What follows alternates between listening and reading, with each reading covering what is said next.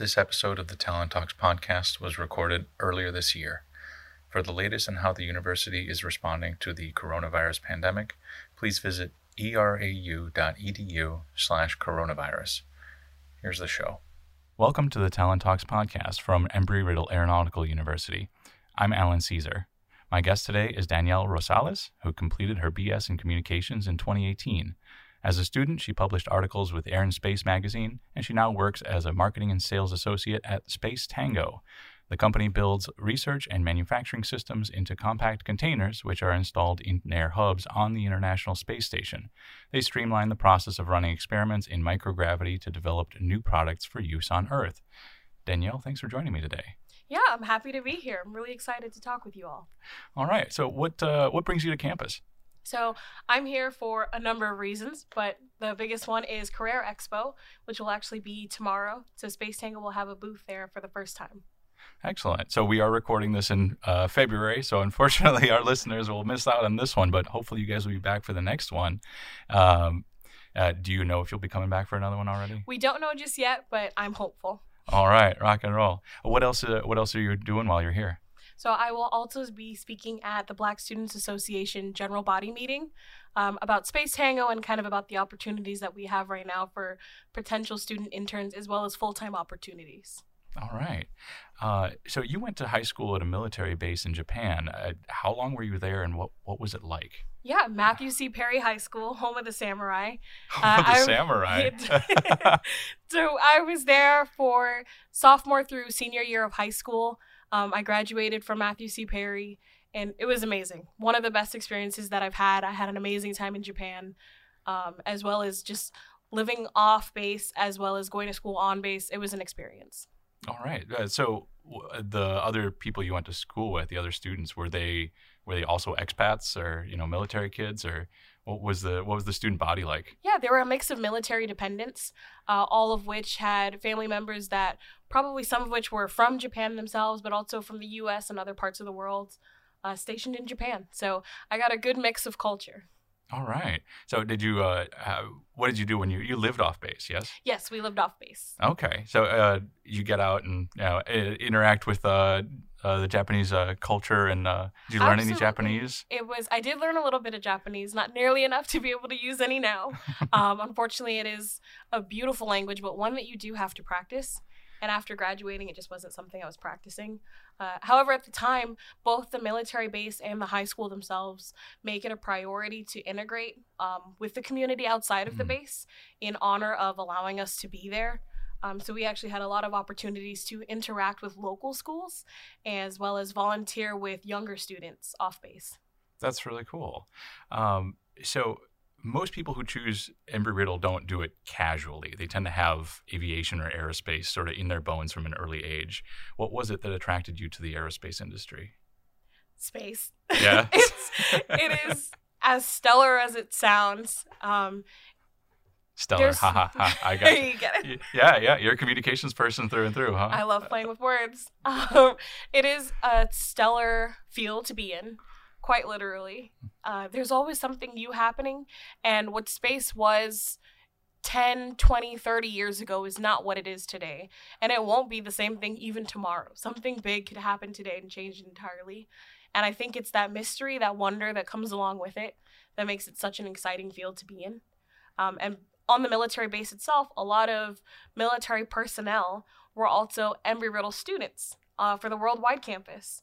So that was another way that I was actually reading a newspaper on base in the Stars and Stripes, and it talked about graduating military personnel from worldwide campus. And I was like, well, that's interesting. I saw the aeronautical, and that's all it really took. So. That's awesome. So you got started here pursuing a degree in space physics. That's a huge leap from communications. Tell me about how you chose space physics in the first place and why you changed the direction. I would say that I first became interested in space when I was in elementary school.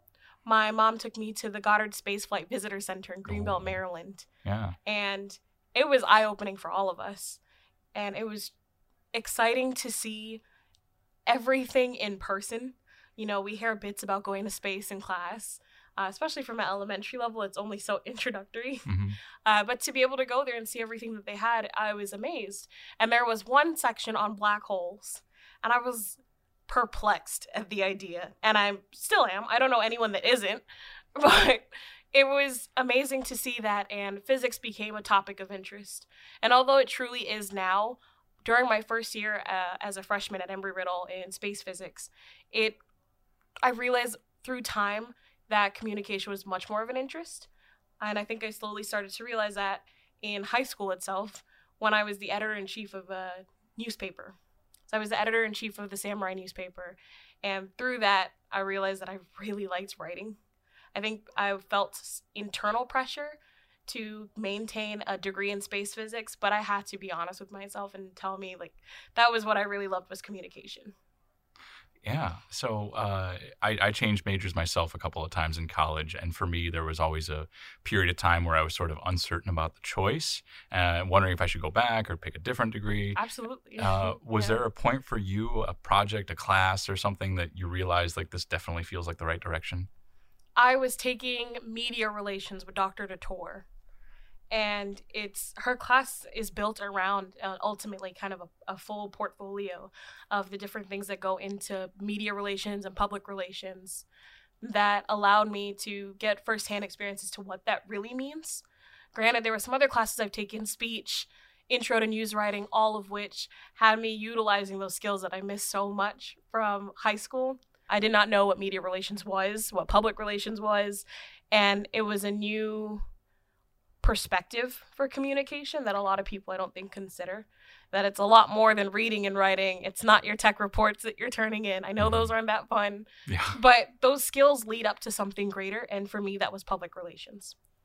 So what's your approach to storytelling? How do you sort of either crack that nut or solve that puzzle or build that story? It's the people. I would say that the first thing to look at in any storytelling, whether it's news, if it's just an interest piece, if it's just a blog post, what do the people have to say or feel about it? I think feelings is everything. Especially in the space industry, so much of what we do has a passion behind it. Mm-hmm. It's more than just this need to get there or get it done. Everyone that I've encountered, not just at Space Tango, but with the companies that we partner with, there's a passion for it, for the mystery and wonder, as I said earlier, that comes with it. Is that sort of a key for you in terms of making anything that you write not feel like stereo instructions? Because when we're talking about a technical field, it's easy to write something that sounds and feels like stereo instructions. It's, for a lot of the work that I do, I manage a lot of the marketing communications, and there are going to be some pieces that have to be technical. Mm-hmm. There's some that have to get to the point. But when we get to some of those news-oriented pieces where people want to know, what does the CEO have to say? What does your principal investigator have to say about sending retinal implants to space or about sending brain organoids? You really want to hear about, well, why are they doing it to begin with? Those retinal implants can help solve problems with blindness if someone has macular degeneration. Those brain organoids could tell us more about autism and Parkinson's disease. And then you get that human piece to it, the connection that we all have to space, is that it's not just about sending rockets, it's about the people. There's something out there for everyone. Mm-hmm. So tell me more about these research cubes. So brain organoids and retinal research and so on. That's all happening in these boxes that you guys send up to the space station, right? Right. So these vary in size. And they're called Cube Labs.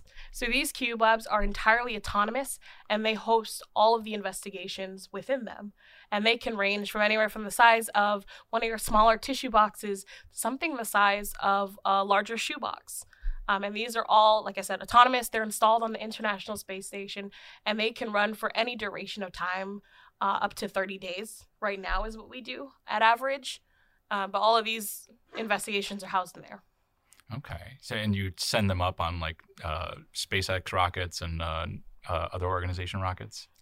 Yeah. Space Tango is fortunate to have a Space Act agreement with NASA that allows us to get onto any commercial resupply mission to the ISS. So right now we launch from both Wallops Flight Facility in Virginia as well as Kennedy Space Center down in Cape Canaveral. So any of those Northrop Grumman or SpaceX rockets that can get us up there. Okay. So some of these launches that we've seen from here might have had some of y'all's cubes on them. Absolutely. My team is actually down in Cape Canaveral right now preparing for SpaceX CRS-20. So they're actually working on 2 cube labs. So I'm going to ask you to pick favorites here. What's the coolest thing that you've worked on at Space Tango? Although everything that we've worked on has been beyond impressive, and truly take a look at our missions that we've been a part of on spacetango.com. But my favorite so far has been University of California, San Diego's brain organoid investigation. And this launched on CRS-18 of last year. And brain organoids are small living masses of cells. And these cells allow us to understand how the brain functions, but without having to truly study it in a human body. So they're separate to that. And these cells let us understand the neuronal adaptations. So in microgravity, as we send these to space, we can understand how space affects them. And this can provide insight on different neurodegenerative diseases. So is it tough to, work in communications that basically touches, aerospace and the medical field and whatever other fields that you're in, Space Tango is involved in? It's a challenge, not only for myself, but I think it's a challenge for the space industry, and it's one that we're all trying to overcome, in that space is no longer just about exploration, discovery, about going to the next planetary body. It's also about utilizing low Earth orbit for commercial options. So when you look at what Space Tango does, and even some of the other groups that we've worked with, it's bridging the gaps between something that is so traditionally, let's get out there, let's find out more, to, well, now we know what we have, what can we get with it? What else can we learn to understand for the benefit of Earth? So what benefit is there to doing research in microgravity in low Earth orbit? In microgravity, you're really looking at the absence of gravity itself. So we're removing the force of gravity from the equation. And when you think about that, truly think about what that means. When you think about the science that you're doing, whether it's on brain organoids or on retinal implants, that changes a lot of things. So the retinal implants themselves are washed with a media of fluids over it. And on Earth, those can only layer up so high, whereas in space, there's no gravity to stop those from layering up. So we have the water won't flow away, or the exactly. media won't flow Think away. about it like dropping droplets of water on a penny. Yeah. I don't know if anyone's ever done that investigation before. It's fun, but see how many drops of water you can get on a penny. You reach a certain point and then the water starts flowing over. That's not a concern in space in the way it is here on Earth. So whether you're looking at building masses of tissue, or if you're looking at making retinal implants, you don't have to worry about how that fluid is going to wash away from the subject that you're really trying to work on. Yeah, so then the surface tension is a lot more effective at keeping the fluids there Absolutely. in place. And that's one of the more one of the easier concepts that we've approached through our investigations and through our partners' works, and that there's so many other ways to look at microgravity as an application or a value added to the investigation. So I think Space Tango was started up in 2014. What's it like working at a relatively new company like that? Yeah, founded in 2014, Space Tango not only has grown immensely, but to be a part of that growth is an experience in itself. You don't always have that very hands-on activity to help build the foundation to make it even better than what it is now. Being a part of that startup experience has given me insight into what it takes to run a company, which is a lot, and I feel like really underestimates it even then. But watching our CEO, Twyman Clements, kind of go from, an office space half the size of this wicked studio that I'm in right now to a 2-floor building with offices in Houston for spaceflight operations support. So you got your internship at Space Tango through another Embry-Riddle alumna. Can you tell me about how that happened? The communication department was hosting a panel of not only previous students, but just other communication professionals local to Daytona Beach, or that were willing to visit. And one of those alumna was Michelle Lucas. She is the founder and CEO of Higher Orbits, a nonprofit STEM education platform. And I made it my mission to make sure I got to meet Michelle Lucas, because not only was she a communication grad, she also trained astronauts. And to see how she bridged the gap between a communication degree and training astronauts was truly impressive and inspiring, and it motivated me to really look at the degree for what it could be rather than what it is. And through our networking, which I am a huge advocate for, she and I had an opportunity to talk a little bit more about what it means to be a communication specialist and about the opportunities that there are. Over time, through her work with Space Tango, who is a Higher Orbits partner, she reached out to my advisor, Professor Master, and said that they were looking for a communications person to intern. And I immediately jumped at the opportunity. I didn't know what Space Tango was, where they were located, what they did, but I knew it was a space company looking for a communication student. And once I learned more, it quickly became a perfect fit. I think I got really lucky, and now I work for them full time. That's really awesome.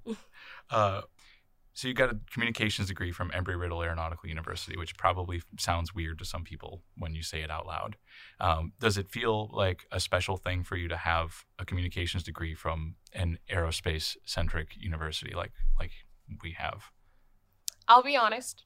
Even when I saw the communications department listed on the Embry-Riddle website, I was surprised. It's honestly not something that I considered or have even heard anyone talk about as far as an open field for people interested in aerospace and space itself. And when I saw that, I wanted to learn more. And I can understand why it seems odd, but the more you learn about it and you see how this degree is utilized in technical fields, it's more than befitting and I think necessary today more than ever. Over time, with my degree, which I feel has truly prepared me for what I do now, coupled, of course, with minors that are valuable. I have minors in business administration and space studies. It gave me the communication side that I really needed with the technical pieces still to be able to have a degree that can be applied to this cross-functional position that was still trying to be understood, even for a startup, but also for the industry. Commercial space operations is quickly changing. It's being redefined. They're creating a market in low Earth orbit. And that's something where they're bridging the gaps between traditional communication and marketing and what is predominantly very focused on exploration and discovery to something that's a for-profit market. So you've volunteered with True Colors Caribbean and Habitat for Humanity through the Caribbean Students Association. You've also been involved in OBAP here at Embry-Riddle. You've got this streak of volunteerism in you, it seems like. What's your involvement now? What things are you doing right now to give back to whatever communities matter to you? My parents are both Caribbean. Mm-hmm. So they moved to the U.S. just before I was born. I was born in 1995 for reference. But they are advocates for opportunity, but for helping others. And that's something that's just been very true in my family. And that's something that makes me that is a very large part of who I am, is helping others. And through groups like the Caribbean Students Association, OBAP, and even indirectly for clubs that I wasn't a member of, I always made it a priority to at least work with one another to find opportunities and to recognize how important it is to give back to your community. And we do that in a number of ways. Habitat for Humanity was one of those ways that we did that in CSA. But even if it couldn't be the local community, within those club meetings alone, being able to have a room of people that look like you and call them family and encourage them to look at their degrees and their dreams and their aspirations in a new and creative way is a really big part of giving back too. So you're coming back to speak with to CSA and OBAP as part of this trip. Is that part of what you're doing? And you're also mentoring people one-on-one? Correct. So I am actually here back with OBAP, and I will be also speaking with BSA this week to not just about Space Tango, but for anyone that needs resume help. So I'll be doing that a little bit as well. I've already gotten a few resumes, and I'm always open for more because I know it's not an easy task, especially with the Career Expo the next day. But I also mentor students one-on-one. Started small with just a quick group chat, call it Stellar Opportunities for students interested in space. Anytime I find a space job internship available, I post it in that group chat for students to have access to it. It's not very direct. It's not always going to be direct, but it takes little things to help and to show people that you're there for them if needed. So we're recording this in February, which is Black History Month, and I sense from your Twitter account that you think it's important to lift up people of color and women of color who are working in aerospace. Tell me why that's important to you. Growing up, I didn't have people that looked like me that had an interest in space. And today I see rooms and rooms full of women that are asking for, well, how can I work in space? How can I do it? And these women of color and men of color, any people of color that want that opportunity can do that. And it can be challenging when you walk into a room that doesn't look like you. That traditionally, I mean, when you look at the men that first launched to space, they don't look like me at all. And though I have no dream of personally going to space, I do see men and women that want to do that don't look like them. So it takes a few voices to speak up and say that it's okay and you're not alone. We'll continue to the lightning round in a moment, but first I'd like to tell you about Embry-Riddle's Career Services. The office is there to provide comprehensive services and resources to ensure that you excel in the global employment market. And to that point, our industry career expos are coming up this fall. These are hiring and career information events for full-time, co-op, and internship opportunities with for-profit, nonprofit, and government agencies. They're usually hosted at the Prescott, Arizona, and Daytona Beach, Florida campuses and in various locations around the United States through our worldwide campus. But for the fall of 2020, these events will be virtual.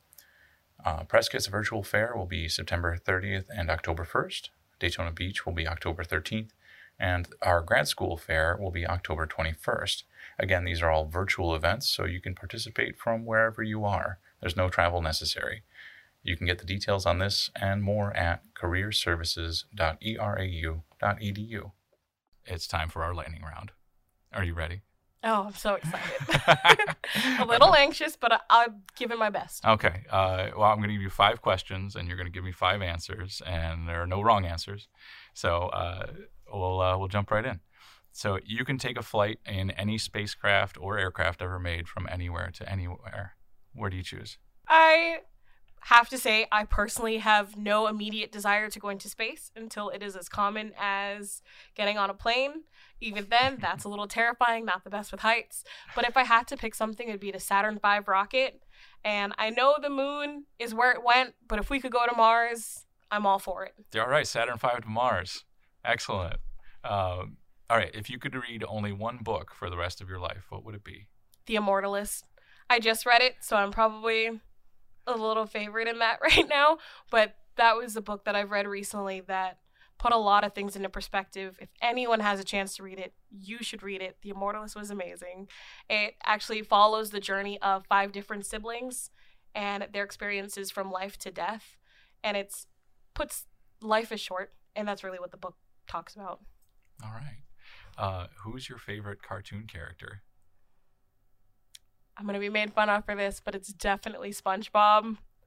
I think he's hilarious. I've watched a few of the newer episodes. I would say that classic SpongeBob is way better, but SpongeBob is still my favorite. Wait, there are new episodes of SpongeBob? Oh, SpongeBob is still going strong. Oh, wow. I know. That kind of blows my mind. All right, so picture for me your ideal grilled cheese sandwich. All right, you're about to take a bite. Tell me what's in it. Maybe you're not going to take a bite. Maybe you hate grilled cheese. Oh, no. I love cheese. Okay.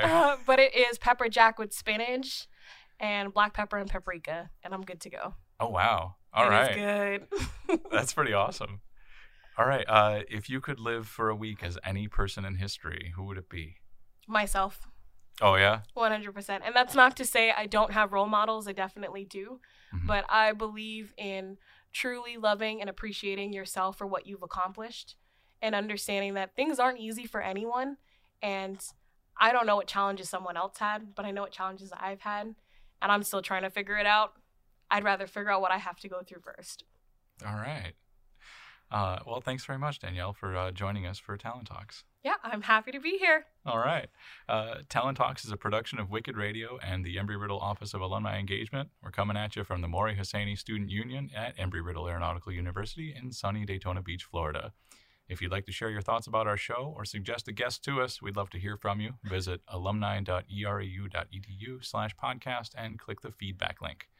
Thanks for downloading us. We'll see you next time.